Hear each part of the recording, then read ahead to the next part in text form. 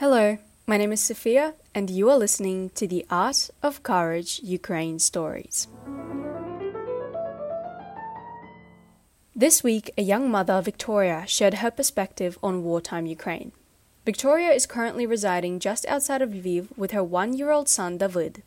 Her husband, Pavlo, has been on the front lines since the beginning of war. Where and when did the war meet you? The war found my family and me at home when Putin announced LNR and DNR as independent republics, or rather locations, because it's hard to call it something at all.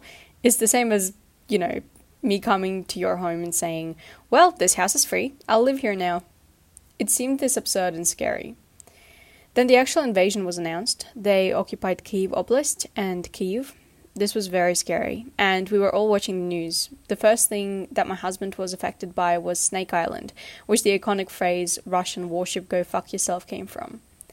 At some point, Pavlo was serving in Odessa. He was in the border force, so that probably pushed him to mobilize faster. So in some 4 days, he completed the major mail chores around the house, those that I physically couldn't have done, packed, and went to the military commissariat.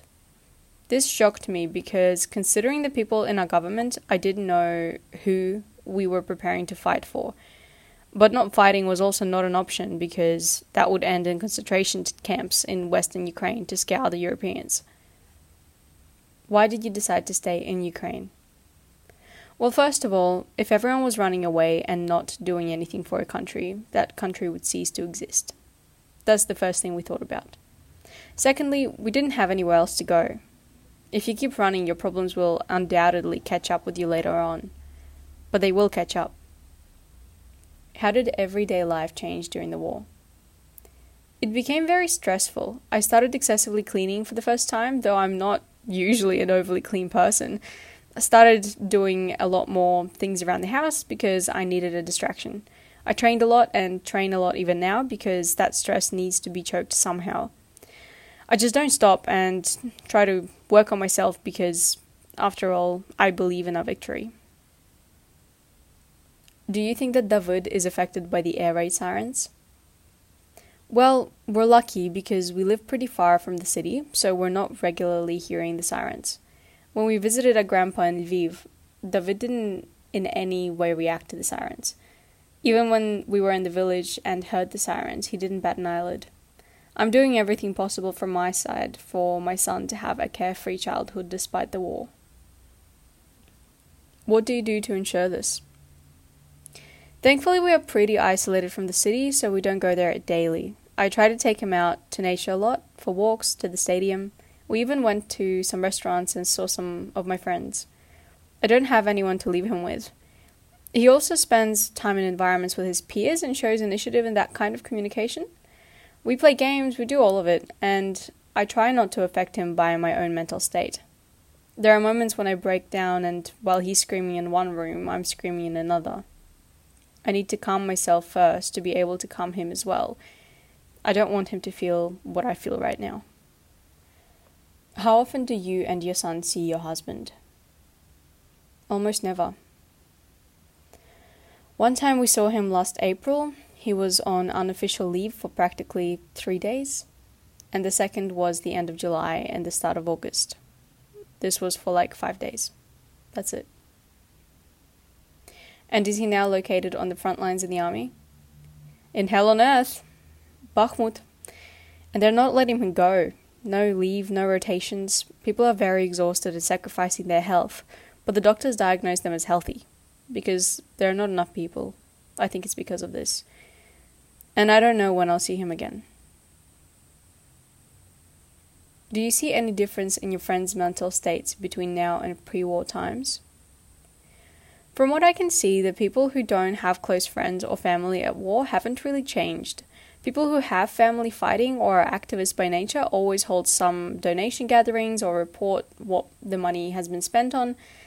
So those conscious people who have found themselves in the rear always help financially or gather to buy something, help in some way. If someone on the front is injured, they collect funds as well. So yeah, I see this a lot. What's the overall sentiment in Ukraine at the moment? Are people more hopeful that everything will end well, or do they seem stressed and tired? People are stressed and tired, but despite everything, they believe everything will end well. In your opinion, what helps upkeep the positive mindset the most? I don't know. Probably just the belief in something better, because in reality, that's all we have left. And of course, we need to be practical, so we also have hope for our international partners, Americans, because we didn't have anything for the longest time. Regarding international partners, are there any harmful stereotypes you have encountered on socials about the Russian invasion of Ukraine or Ukraine itself? No, I haven't really seen much of it. Still, due to its convenience, even Germany didn't properly communicate with their citizens about the war, didn't explain why the prices were rising, and just capped that overall dissatisfaction with it. Overall, the average European doesn't quite understand the rise in prices. They know it's because of the war in Ukraine, and it seems like it's the fault of Ukraine, so not all European governments made an effort to explain that it's not Ukraine, it's actually Russia that is doing God knows what and trying to remain unpunished.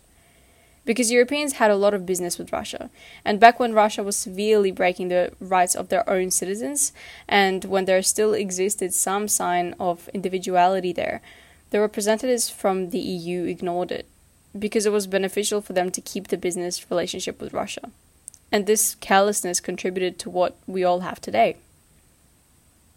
Regarding this business with Russia and everything pro-Russian in Ukraine, what is your attitude towards Russian-speaking Ukrainians, and has it changed since the beginning of the war?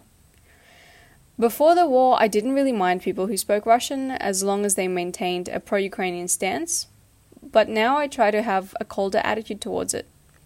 There really are Russian-speaking Ukrainians who remain pro-Ukrainian, and all is well.